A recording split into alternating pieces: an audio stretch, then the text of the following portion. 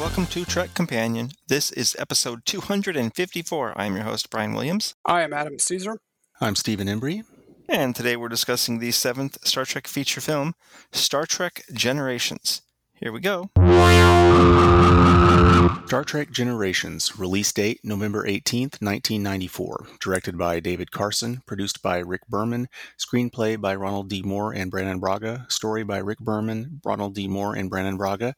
Cast includes Patrick Stewart as Captain Jean-Luc Picard, Jonathan Frakes as Commander William T. Riker, Brent Spiner as Data, LeVar Burton as Geordi LaForge, Michael Dorn as Worf, Gates McFadden as Beverly Crusher, Marina Sirtis as Deanna Troi, Malcolm McDowell as Tolian Soren, William Shatner as Captain James T. Kirk, James Doohan as Montgomery Scott, Walter Koenig as Pavel Chekhov, and Whoopi Goldberg as Guinan.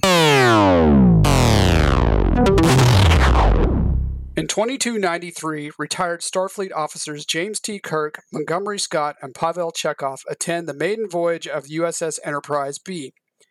During the shakedown cruise, the Enterprise is pressed into a rescue mission to save two Elorian refugee ships that have been snared by a massive unknown energy ribbon. The Enterprise crew is able to save some of the refugees before the ships are destroyed, but itself becomes trapped by the ribbon. Kirk goes to engineering to help the Enterprise escape and is presumed dead after the trailing end of the ribbon hits the ship's hull where he was working. Fast forward, 2371, the crew of the USS Enterprise D is celebrating the promotion of shipmate Worf to lieutenant commander on the holodeck when Captain Jean-Luc Picard learns his brother and nephew have been killed in a fire. I'm gonna miss this ship. She went before her time. Someone once told me that time was a predator that stalked us all our lives. But I rather believe that time is a companion who goes with us on the journey, reminds us to cherish every moment, because it'll never come again. Star Trek Generations. You know, I gotta say, my favorite thing about this movie is just the feeling of that memory of Star Trek at its biggest and most culturally relevant. That time period, we've talked about it on our podcast before, but just that time period, 1994, you had Next Gen ending, you had DS9 in progress, you had Voyager, in prep, about to shoot. You had this Next Gen feature. There was so much going on. They were on the cover of Time magazine that year, for God's sake. It was just it was just in the zeitgeist in a way that it kind of certainly never had been before. And I'm not sure it'll ever be quite that big again. I guess JJ's first movie was pretty big, but I don't know. It just felt like Star Trek was everywhere at that time. Yeah, I kind of agree. Yeah, I would agree, definitely. 90s was 90s was definitely Star Trek. I mean, like you said, we did Star Trek 6. That was 91, right? Then you had Next Gen, and that ended in 94. You had this and Voyager, Deep Space Nine. It was definitely the time to be a Star Trek fan was in the 1990s. Well, Steve, wasn't this around the time that you went to one of the big Grand Slam Pasadena shows? Yeah, so I went in 95, but like spring of 95, or whatever, spring, summer, that time period, 95. And so I knew by this time I was going. So I agree. When I that's what I feel most when I see this, is I was thinking of how big everything was. And on a personal level, I remember, and I've mentioned this before, but I really was a Next Gen fan before I was a fan of the whole thing. It started with, even though I caught some original series reruns when my dad was interested into it when I was quite young, following Next Gen as it went through was the big start for me. And by the time when this movie came out, I still wasn't really, of course I followed everything else after it really closely too, but I really wasn't caught up totally with the original series. I doubt I'd seen every original series episode by this time. I'd probably seen most of them or a lot of them, but I wasn't as kind of the whole franchise, the whole thing. I wasn't into it as much as I was Next Gen by this time. So it was really the most exciting release at this point for me in terms of a movie. I mean, I saw this multiple times in theaters.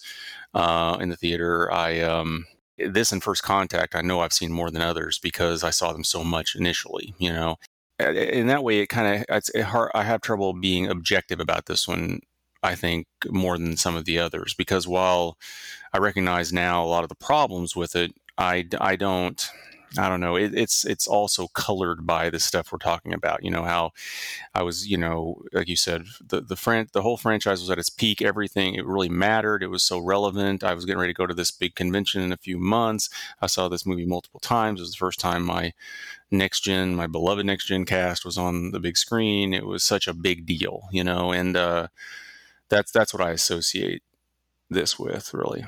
Yeah, and Steve, back then it wasn't even that easy to see. It wasn't like today where you could just get the series wherever you wanted. I mean, I don't think I watched the original series from start to finish until like 1998, and that's when I was working. I was doing overnights at NBC, and they had all the original series on these old 3/4-inch tapes, and that's the first time I watched it from start to finish, and that was like 98, and it wasn't because, it wasn't easy to... Yeah, that was probably around the same time I know I caught all of them by that time, and I think the primary reason was maybe because the Sci-Fi Channel was showing them in some kind of special edition in the very late 90s.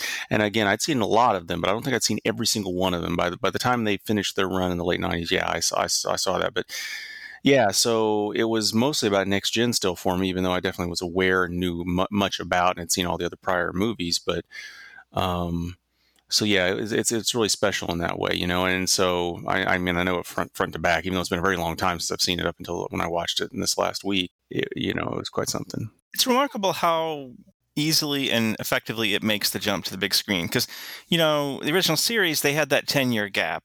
Mm-hmm. Everybody's older. You got this, one of the biggest directors of all time, Bob Wise, to direct it. But here you've got David Carson, just one of the episode directors. A lot of the people on this show were on the TV show. I don't know, Dennis McCarthy doing the music, obviously these actors, but they went, I think if I recall correctly, they had like 2 or 3 weeks off between All Good Things and Generations, shooting. It's crazy, by the way, that they were shooting this in the spring, and then the movie comes out in November. I mean, nobody does that now. Nobody. That's just nuts.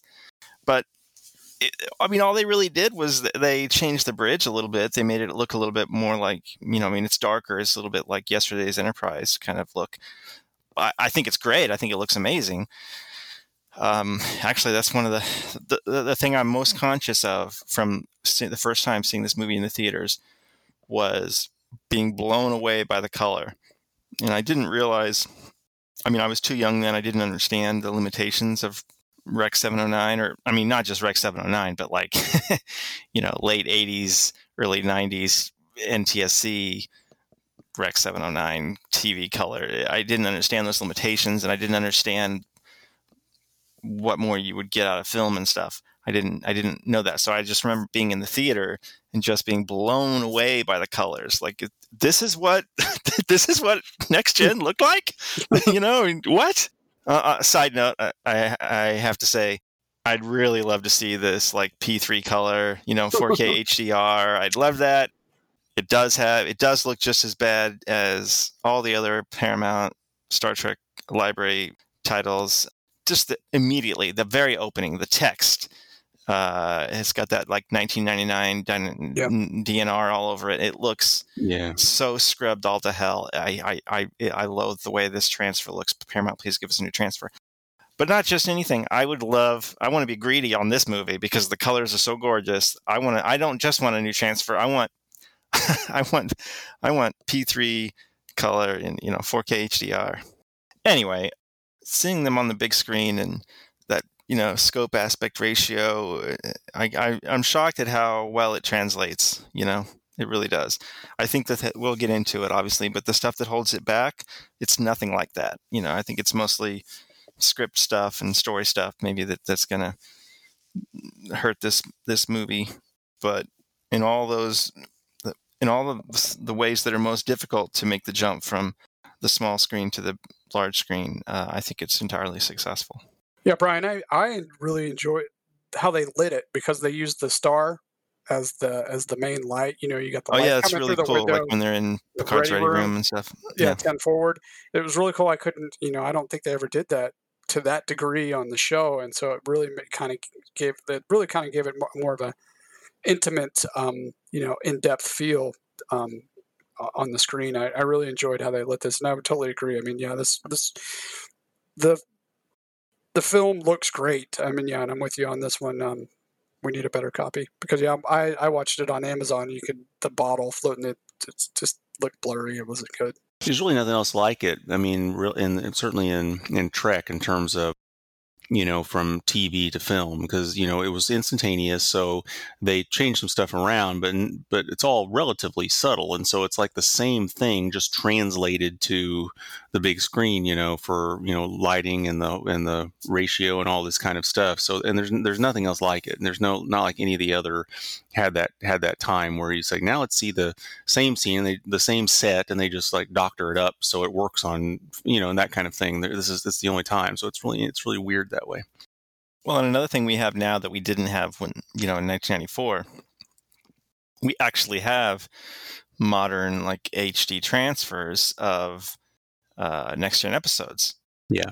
So we can more directly compare, and it's not just, seeing it on 35 scope and stuff. It's also, they really did go out of their way to bump up the colors. And I guess some of that you can do, they're talking about the lighting, that obviously they spend way more time lighting a feature than they do a TV show.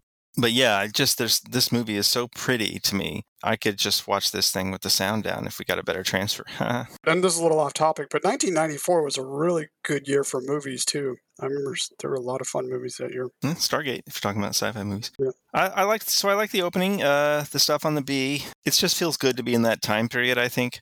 Some of the stuff doesn't quite hold up. The news guys with their little headsets and the lights, and so it's kind of that's kind of dumb. I don't know that it made a lot of sense then, but it makes less now.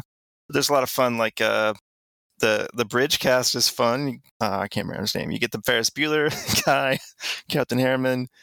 You get the James Cameron actress from Aliens and Terminator 2 and what else? Titanic. I forget her name, but she's on there. Tim Russ, Glenn Morshower, just like all these people that just obviously the casting person on this movie was just a movie fan. It's kind of like Malcolm McDowell. I was conscious every time he would pull out his pocket watch. I thought, okay, somebody's a fan of Time After Time. Which, sure, Nick Meyer makes sense, but I'm with you. I was with you on the media stuff. It doesn't translate well in today's. It doesn't, because they have the bright lights on. You would think they'd be a little bit more advanced. But I guess I kind of like it in a way because rarely do you kind of get to see outside of, Starfleet, kind of what goes on beyond, in the rest of the world. So that was kind of something a little bit different, seeing like the media there and, the fanfare that's, so if you think about it, the time period, Kirk's got to be literally like a household name, he's saved the world several times by this point. So yeah, it was interesting to see, but it's like, I agree with you. It doesn't translate well. It kind of feel for Picard, he gets this, they're on the first time we see him on the Enterprise sailing vessel, and he gets that message, and it's like, God, you just can't catch a break. It's like, I don't know. That's the one thing. The whole Robert and Renee burning to death in the fire. I've never been convinced that it was necessary. It feels a little bit like just trying to give him some tragic thing to overcome, so that his character has something to, I don't know, learn or something in the movie. I've never been really convinced that his character, that it does anything for the Picard character other than kind of weakening him in the movie. No, Picard doesn't come off very well a lot of times in this movie. Well, in a couple of weeks when we get to First Contact, I think we're going to be talking about the opposite. I always felt like First Contact was kind of trying to correct some of the mistakes they made with Picard in this movie. So, yeah, I mean, I definitely see what you're saying. I think they went a little bit overboard. So, you had those two opening scenes, the one with Kirk, and then you had, Picard. And, that's kind of been a running theme with Kirk. He kind of his melancholy ways, you saw Scott giving him a hard time about retirement and that kind of thing. And it's almost kind of like the empty chair syndrome for Kirk. He, even before all the distress call comes in, you can kind of, you get that sense from him that he's feeling the pull back to the chair, that he misses this, that this is his life, and that's kind of been a theme, especially in the movies with Kirk, and obviously, he dies going out a hero.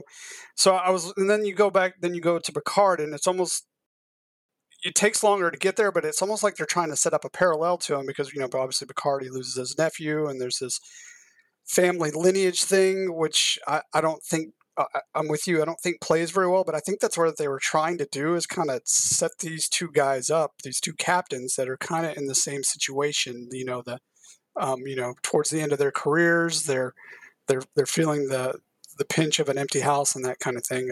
But I don't know if it worked out that well. You have any thoughts on the Robert Rene burning, Steve? Yeah, I mean, I get what you're saying. It does seem kind of extreme or whatever. I mean, sometimes when it's written in a way just to set up certain certain beats or whatever, it feels a bit artificial, and you have that, so you can have the whole. So you can have the ending with appreciating the time you have with something. So you can have the scenes where, Soren is talking about the time and the fire and all that, and it gets a little cliched or a little bit on the nose or goofy or something, On the nose, yeah. And yeah, and it's such an extreme thing too, the notion of burning to death in a fire. I mean, it's, obviously losing family is losing family, but it's it's so yeah. I mean, it could have been like, I mean, it's like Troy could, he says they were burned to death in the fire, and then Troy could be like, just be clear. So they're in the fire, it's burning, they're alive, they're screaming, their skin is melting. Is that what happened? Just want to make sure I understand. Right. I mean, they could barely make it worse, and on 24th century Earth, really, which is, even that seems about, really, there's not a way to, I mean, it's they're gonna fire suppressant, beam them out, whatever. Nothing. There's none of the fail safes worked. Right? Yeah. But I kind of, you really had to know Next Gen to kind of understand some of this movie. If you were just like a passing fan of Next Gen and you're just like the Star Trek movies, I could see you maybe like being kind of confused by this, like, who's his nephew? Because we got all this in the seasons. So I kind of felt like this movie, more than most, you really had to watch the show to get what was going on. Well, I think I disagree with that, and that's part of the problem, is that it's not that way. How many times did we actually meet Robert and Renee? Once in Family? Was that the only time? But it was an important episode. I mean, it wasn't like, absolutely it was. But I'm saying, if they had made more of a connection between them, if that had happened on the show, if there had been more of that, then I think I could buy this whole, because I mean, we've literally never heard this whole thing about his family, like history, the family would go on, the lineage is important. We've never heard any of that stuff before, right? Yeah. And that's that at that point in that scene, it kind of ruined it for me. I really like that scene until they get into the lineage part, and he talks about, like the family and that kind of thing. I'm like, well, that kind of, I like that scene between him and Troy up until that point where they get into the lineage stuff. Well, it's a little bit, feels like, otherwise I wouldn't care that my brother and nephew died in a fire, except that I have this thing about holding up the Picard name or something. I don't know. Which, side note, he's not freaking 85 years old here, right? Right. He's in his 50s. Like the character is in his 50s. Yeah. Even today, a guy, you could have a family then if you wanted. But definitely a few hundred, like in the distant future, when people are living older, then I would think that would be even more doable. Yeah. No? I don't know. That always seemed a little bit like, wait, what? Yeah, that seemed that was the forced part about it to me when they got into the lineage stuff. I mean, when he's talking about his nephew not getting to, have these experiences in life, finding love and art and all, that was a very powerful moment there. Patrick Stewart's a fantastic actor, so you really feel it there. And then I'm like, oh my god, when I'm watching, I'm like, yeah, this is really deep. And then they go into the lineage. It kind of, like I said, that kind of took the wind out of that scene for me. I'm like, why are they talking about lineage now? It didn't seem like it was too soon, I guess would be what I would say. Yeah, his acting is great. Of course, the whole movie, his acting is great. He sells even the lines that I'm like, I think about them, I'm like, wait a minute, that doesn't make any sense what's going on. But he sells it. He's great. Of course, he's fantastic. Marina's really good in that scene. It's kind of her only scene where she has anything to do, sort of. Not a lot, but she gets something. And she's really good. It's just the two of them, and she's great. Let's see. We have the stuff on the station. Is it Amagosa Station? Is that what it's called? I forgot the name of the station. I believe it is. I think so. It's Amagosa Star, so yeah, makes sense. Yeah. That moment, actually, so everything that happens with Soren, and he ends up back on the station, and as everything kind of builds up, and they tell Picard, Captain, there's a bird of prey decloaking off the port bow, I think, and he's like, what? That little tiny moment, I've talked about this before, sometimes they're just little moments that click with me for whatever reason, and sometimes movies are, my favorite thing about a movie can be just a moment. I think that might be my favorite thing in this movie. It's just that sense of mystery and wonder and what the hell is going on in this movie in a good way. Like, I want to know. You've got my freaking attention. This is great. That little moment where Picard says what, and like he and I are on the same page. I love that tiny little bit. Every time, that's my favorite moment of the movie. We'll get to this later, but the funniest line in the history of Star Trek is, "This is not your bedroom." But my favorite moment in this movie is Picard saying what after they tell him there's a bird of prey decloaking. That's a really great moment. What do we think of Malcolm McDowell playing Soren? I guess it seems like I've been asking about this in each movie because the villain is such a big thing in each movie that I end up having to ask about them. The one kind of interesting thing in this movie is that it's not quite as villain focused as some of the other ones. This whole thing with the Nexus, which we'll get to that in a second, but it's not like, we've got several medium-sized villains. There's not just one villain running the whole show. But what do you think of Malcolm McDowell and Soren? Yeah, I thought he was solid. I mean, he played it, you felt the pain. I think the scenes with Guinan that kind of helped bring Guinan into this movie. They're both, what is the species, Steve? El-Aurian. El-Aurian. So it helps bring Guinan into this movie.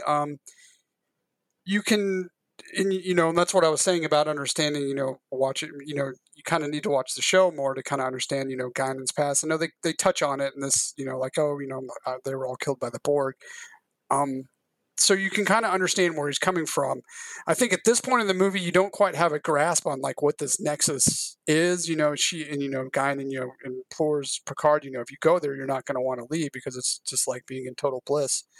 So you can kind of see where a man like that who lost everything could become obsessed with that. So I think the storyline for his character works, and I thought Malcolm did well. I wouldn't go like crazy and call him the best villain ever, but I think he did well in what he was asked to do in the role. I think Malcolm McDowell's solid, of course, but I think that this is one of the kind of the issues with it is that he's it has the potential to be such a deep thing, right? I mean, the notion of losing everything, and so then you have this magical world where you can just get lost in it and it doesn't matter anymore. And we can talk about how that's powerful, but I don't know that the film really showed how that's powerful. And I think that makes it feel, and to me, it makes it feel like he's doing something so awful in the sense that I'm just doing this thing so I can get swept up in this Nexus, and I don't care that I'm killing just a couple 100 million people. It's just flat out, and so it's so extreme. And yeah, we can talk about conceptually why someone would be so obsessed to get to that point, but I'm not sure that it really shows that, because you just kind of get the nuggets, right? You get the information that he lost his wife and kid. Then what breaks it is seeing how quickly a normal, rational person like Picard and Kirk, how quickly they're like, oh, well, this is all fake, and I think I'm going to make the choice to not stick around. Right. Despite the fact that I'm loving this. Yeah. Yeah. So they do that so fast, you're like, okay, so another normal person like Soren, who's obviously an intelligent guy, he's freaking coming up with a weapon that could destroy a star. He's going to be okay with killing 200 some odd million people so that he can get back to the Nexus? this Nexus would need to be way more powerful to do that, you would think. I mean, it doesn't really, he's not, I mean, he would be the greatest mass murderer ever, anywhere. Well, and I that's mean, where it's we nuts. that's where we get into the holes of this movie. The Nexus. It's like, well, really, how hard would it be to get into this thing? They make it like this impossible rift thing to get into that they can't figure anything out to get in there, and yet, him and Picard are kind of just all they have to do is be swept through it. Kirk, you just have to be in it. You can be in it in space or on a planet. It doesn't matter.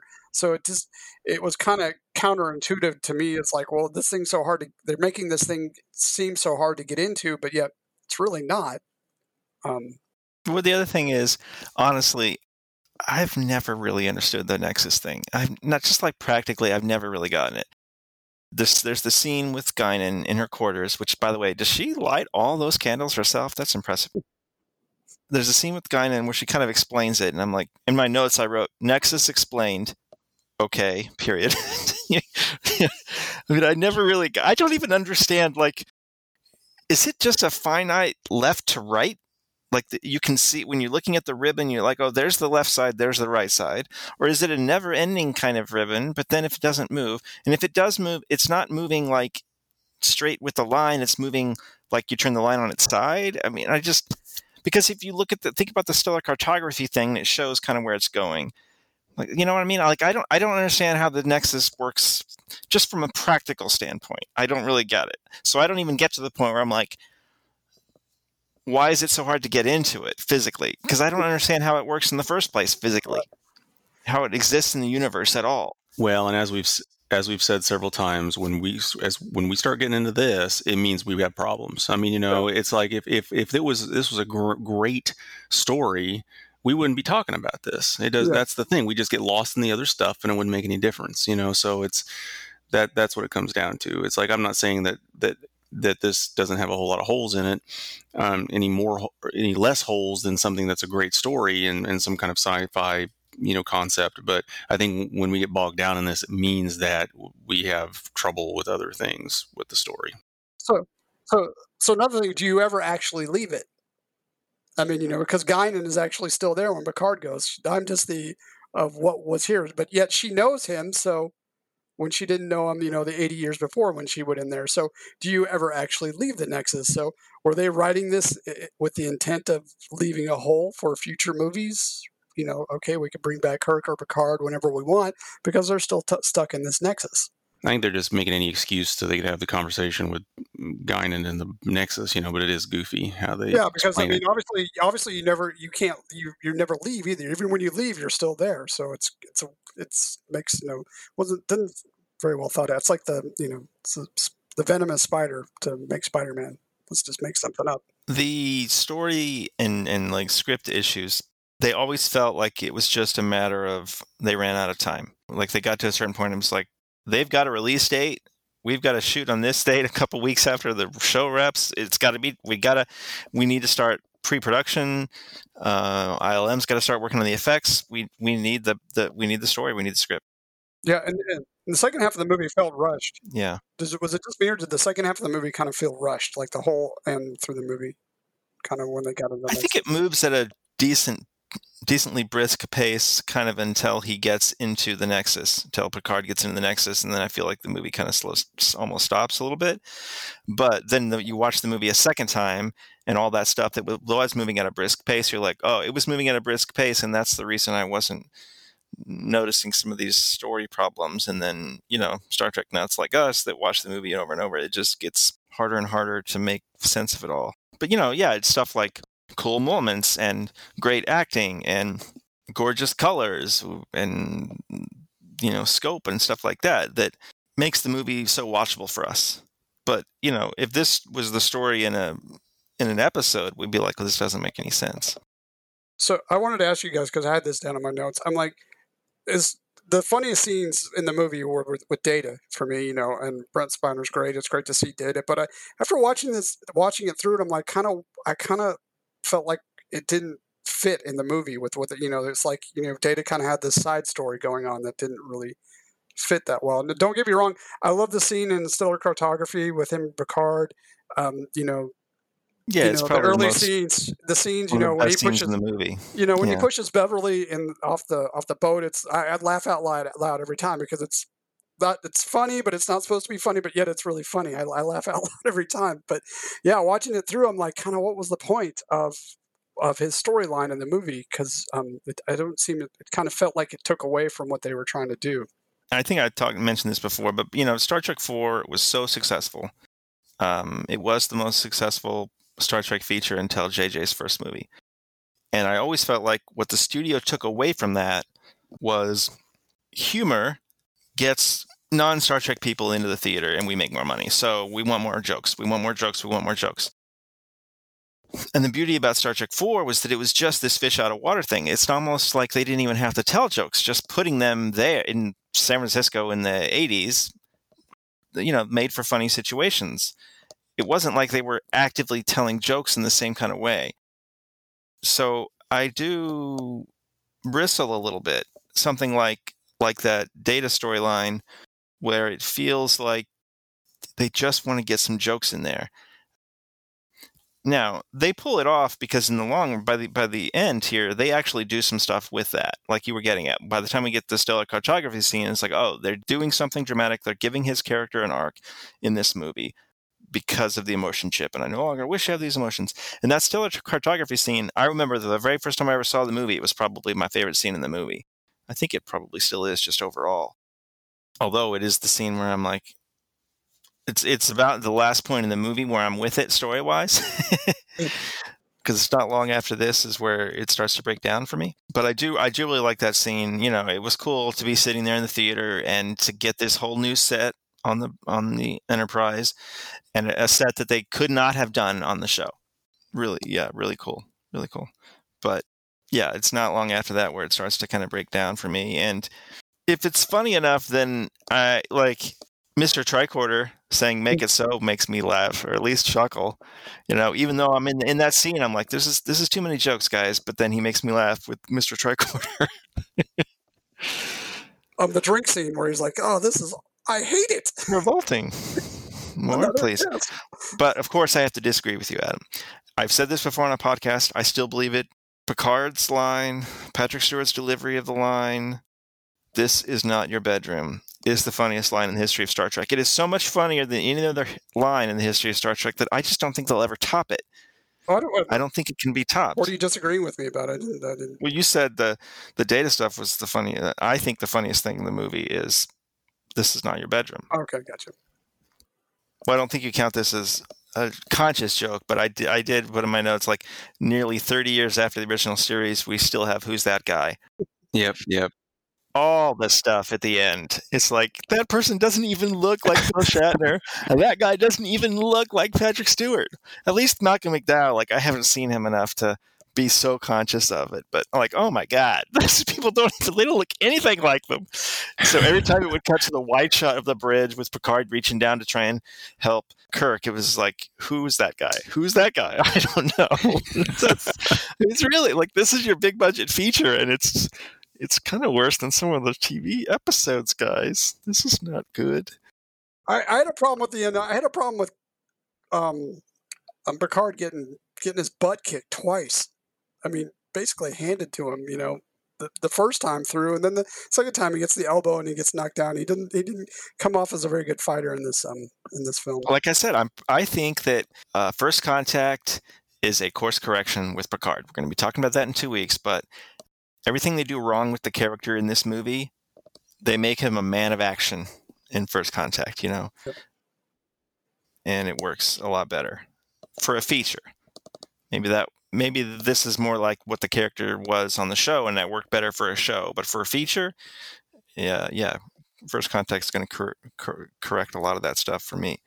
The bits actually in the Nexus, again, the Nexus never entirely makes sense to me. I never really understood, like, so Picard's happy place is a family, and then that makes me think, again, is he really too old to have a family? I don't understand that. I don't understand how, like, that's his happy place, yet he doesn't make any choices in life to go there. It just seems weird. Same thing with Kirk. Like, his happy place is correcting a regret. It's not like, I don't know. Like, I've heard Mark Altman, he says, what he hates about this movie is that it's this made-up new person, Antonia, and it should have been Joan Collins' character, Edith Keeler. It should have been Edith Keeler up there. That he should have had Kirk should have had this entire fantasy of getting to be with Edith Keeler. I don't know if they ever seriously considered that. I'm sure there would be legal ramifications. Maybe have to pay Harlan Ellison to give him a check or something. But I think like I'm not quite with the movie enough to care about those kinds of little things, because I don't get to that point in my complaints. I'm just like, the Nexus in general doesn't really entirely. Well, it goes back to the point you were making a little while ago, Brian. I mean, it didn't take Kirk long to go like, well, this isn't real. And then he's like telling Picard, don't ever leave the captain's chair, don't ever let him, so that's his real love.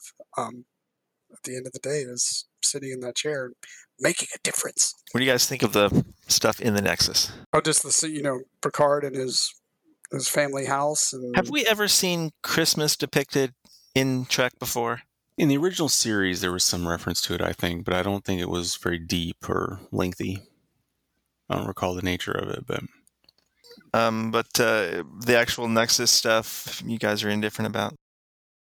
Yeah, but like I said, what I was saying, when I feel like the end was rushed, I kind of think we're not far off, you and I, Brian, because it's like, you're not really sure what's going on. They don't really explain it very well, and I think that's kind of why I feel rushed.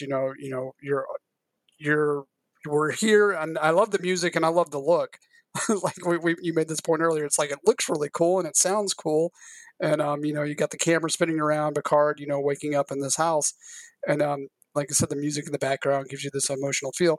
And then all of a sudden you get Guinan there, and it's like, well, what's Guinan doing there? And then she explains it, but you still don't understand. And then you're with Kirk, and like you said, he's going through his regret, and then they both come out of it pretty quick, and they leave the next, and that's the whole thing. And to me, it's like, if you can leave at any point in time, why don't you just go back to right when you got to that Amargosa space station and just stop in there? Or in Picard's case, why don't you go back even further and save your brother and nephew? So those are the things that were going through my head. You can leave and go to any point in time, and yet he chooses, let me go back to the point where I'm stuck under the rock. Again. Yeah, the rules are a little too broad, and they don't execute their choices very well. That's what I mean by it. Just kind of feels rushed. Like, okay, we got to get through this ending. What's the quickest way we can do it? The other thing I wanted to point out is I do like the special effects work, the ILM model stuff, crashing the D on the planet. Story things aside, I thought some of that stuff was neat and unlike anything we'd seen before. So that was interesting. Originally, Soren shoots Kirk in the back. I feel like we've seen that footage. Was that maybe included on a disc or something? I feel like I've seen it more than just read about it. But anyway, it was tested, and people thought that was a terrible way to kill Kirk, so they very quickly went back out to the desert and shot a different ending. I remember one of Shatner's books, do not remember which one, maybe it was the movie Memories, but I remember there's a chapter like on Generations, and you can tell he's a little sad that he's had to kill the character off or something, but I remember there's like a last minute addition, like we're going to press, but I just got a call that they want me to come back out to the desert to shoot a different ending. I read that too. Yeah. Maybe, and the implication was maybe they've changed their mind and they're not going to kill Kirk, but he didn't. But it's like he didn't know. But I remember reading that after the movie. It's like, oh no, they're still killing you, bro. They're still going to kill you. They're just killing you a different way. But look, I think it would be very hard to have a satisfactory way to kill this beloved character. I don't ever remember it really bothering me that much that they kill Kirk in this movie. No, it's not the best way to kill him. But is there any way they could kill him where I'm like, great, I'm glad they killed him? No. So if it's going to happen, again, this movie is a next-gen movie. It feels like a next-gen movie. Even the scenes on the B in Kirk's time period still feels like a next-gen movie with a flashback. And in that sense, it's okay that Kirk dies in that sequence. And it's in character. I never had any realistic expectation that they were ever coming back to him or something. So I don't know. It just never. And it's in character for Kirk. I mean, he kind of dies twice in this movie, doing what Kirk does, kind of saving the day. So how else could you kind of do it? Don't get me wrong, I was really sad about it. You know, you don't want to see, at that point in time, 1994,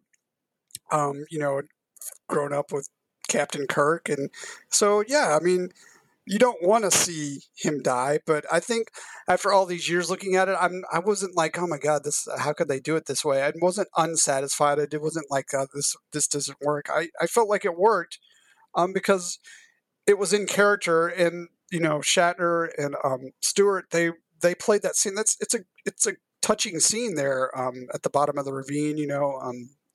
Did we win? Yeah, I mean, it feels good, and it doesn't feel wrong. It doesn't feel wrong to me. At 94, I think I was more emotional because I didn't want to see Kirk gone. I wanted to see more Kirk stories and that kind of thing. And so, but passage of time, I'm good with it. Yeah, I had never had any problem with it, really. Spoken like a Next Gen First fan.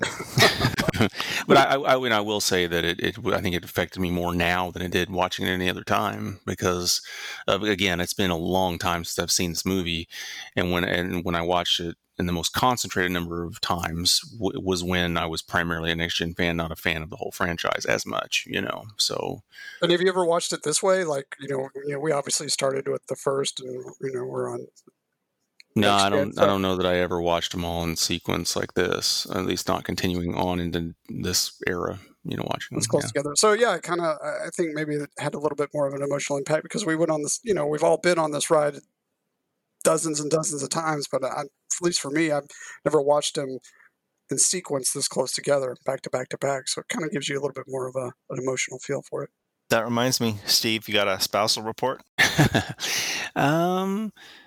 Yeah, I think she liked it fine because she also watched some Next Gen growing up, and so these are a bit more accessible in that way, the Next Gen movies. But I think because she didn't see it originally and didn't have that kind of vibe that we talked about, where it was in the heart of the peak of the Trek franchise and how big I was into it, she didn't have that kind of baggage.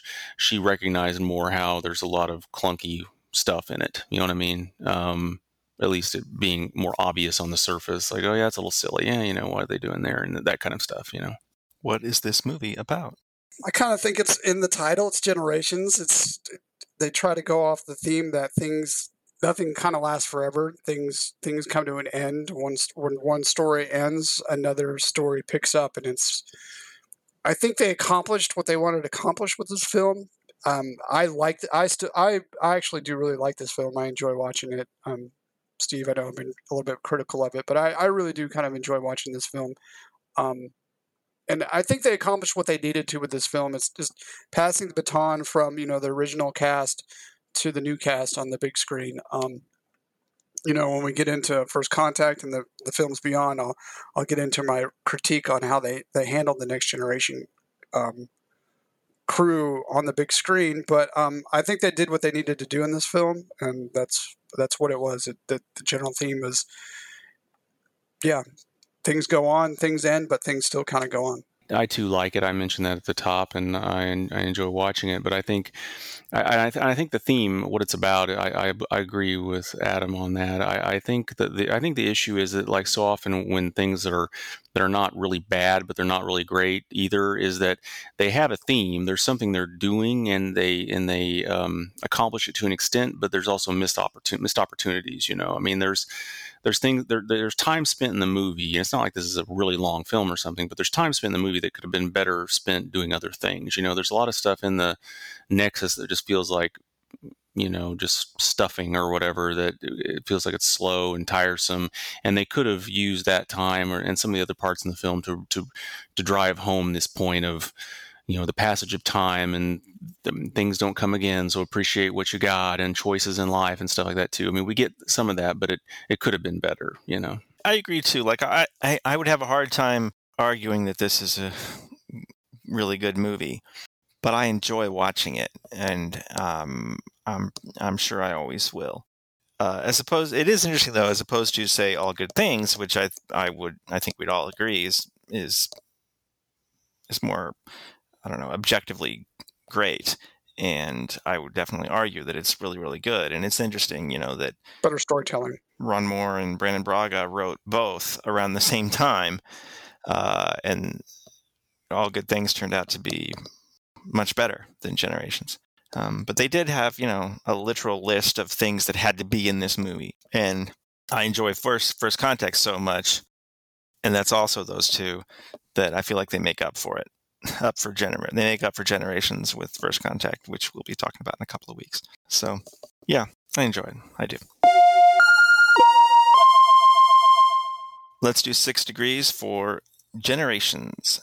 Steve, you going first or second? I'll go first. Tim Russ appears as a bridge officer on the Bee. He previously appeared in the Next Gen episode Starship Mine. Was that season 3 or season 6? 6. Yes. Adam, Malcolm McDowell, played Soren, is a real-life uncle to what DS9 regular? DS9 regular? Fudger nuts. I don't know. Steve, do you know this one? Is it Alexander Siddig? Yes, sir. Steve, you still enjoying Lower Decks? Yeah, I mean, the episode, I think this might be the best one, the one that just aired. There's kind of ups and downs, but I really enjoyed this past week's. Cool. We're recording this episode on the 54th anniversary of Star Trek. We'll be posting it in a couple of days, but today they had their made-up Star Trek Day thing. Now, I remember in years past, they've tried to make First Contact Day a thing, which is an in-universe day. That doesn't seem to really work. They've definitely tried to make Picard Day a thing, another in-universe date. Never seemed to work. This is the first time they're talking about it like they've done this before. I don't remember them doing this before. No. It's Star Trek Day, right? They've never done that before. I don't think so. September 8th, which is the day they should be celebrating, right? I used to celebrate that. I don't know if you remember, Steve, but I mean, and Adam, yeah, you both went to my Star Trek birthday parties. Yeah. Which might be the geekiest, nerdiest thing I've ever done in my life. But I always thought they should make a bigger deal out of it, and was always surprised they didn't. So I'm glad they did it this year. And this is kind of cool. They did. They put I think it was StarTrek.com/day or Star Trek Day. I forget. It was they had a website URL where they for 24 hours they're doing just like a marathon of miscellaneous episodes, and then there's some interviews in there. I hooked a laptop up to my just up to the TV and full screened that web page and just had it on all day, even when I was working or doing other stuff. And I had to mute it occasionally, on a phone call or whatever. But it was just nice having it in the background. And I realized it was like. Of course, I own all of these episodes, and I could just put them on anytime. But you know what? It reminded me of the 90s of, watching it on TV and it being fun and not knowing what the next episode was going to be and this little marathon thing. And I really enjoyed that. I'm like, yeah, I would do this more often if they did this. And it also made me think it'd be cool if something like CBS All Access, if they had a subset streaming channel where they just put up the episodes, Star Trek stuff, where they just put up Star Trek stuff. And if you could just randomize it and just make it, just start playing stuff, that would be cool. I would do that. I really would. Mm-hmm. If there was an app on my, a Star Trek app on my Apple TV that just required your same CBS All Access login, but all the only content on it was Star Trek, and you could just play it randomized and keep it going, that would be neat. Well, maybe we'll get that. I think Netflix just started a shuffle. There's a shuffle option now that Netflix has just started. So something like that. Yeah, I think I saw that. But does it just randomly select something out of your queue, or does it randomly select? I have no idea. I think you might be interested in. I couldn't tell you for sure. I just kind of heard it on a blip that there's a kind of a. Yeah, I've always wanted that with Apple TV. Because I own several things. Because I always thought it would be fun, just hit shuffle, kind of like what you do with your music. Just hit shuffle, and then just a random movie comes up that you own, and okay, I'll watch this. Or you just hit. Yeah, shuffle. So something like that, but that would limit itself to Star Trek content. Sure, definitely. That would be neat. I would actually. I think I would actually do that. That would be fun in the background, I've never been one of those people that just leaves, I don't know, CNN on or something. But if I could just leave Star Trek on in the background, I think I might do that. Well, I did read with the Netflix. It's like because they on their studies, and I'm guilty of this. A lot of people they spend like 20 or 30 minutes just looking around on Netflix, looking and they don't watch anything. And yeah, I've wasted many. Well, but the great thing about what would be so nice about this Star Trek idea would be they're all episodes I've seen and everything I've seen, so it would be okay for it to be on in the background, as opposed to if it randomly put up something I've never seen, then then I'm not going to actively sit there and watch a 24-hour marathon. But if I could just have it on, sure, and stuff I've already seen, that would be neat. So anyway, it was fun. It was fun to actually participate in their Star Trek Day thing, and I watched the new Discovery Season 3 trailer and a couple of the interviews. And it was fun, And they put there were some short treks in there. There were full episodes. Yeah, it was neat. So yeah, happy 54th birthday, Star Trek. Yay. Let's see. We are going to be back in 2 weeks to talk about First Contact. And until then, you can send us an email, trekcompanion@gmail.com. Our Twitter handle is @trekcompanion. Our Facebook listener page is facebook.com/trekcompanion. We are very grateful that you've spent an hour with us. And we hope you'll be back in 2 weeks to listen to us yap about First Contact. So thanks again, and until next time, take it easy. Bye, guys. See ya.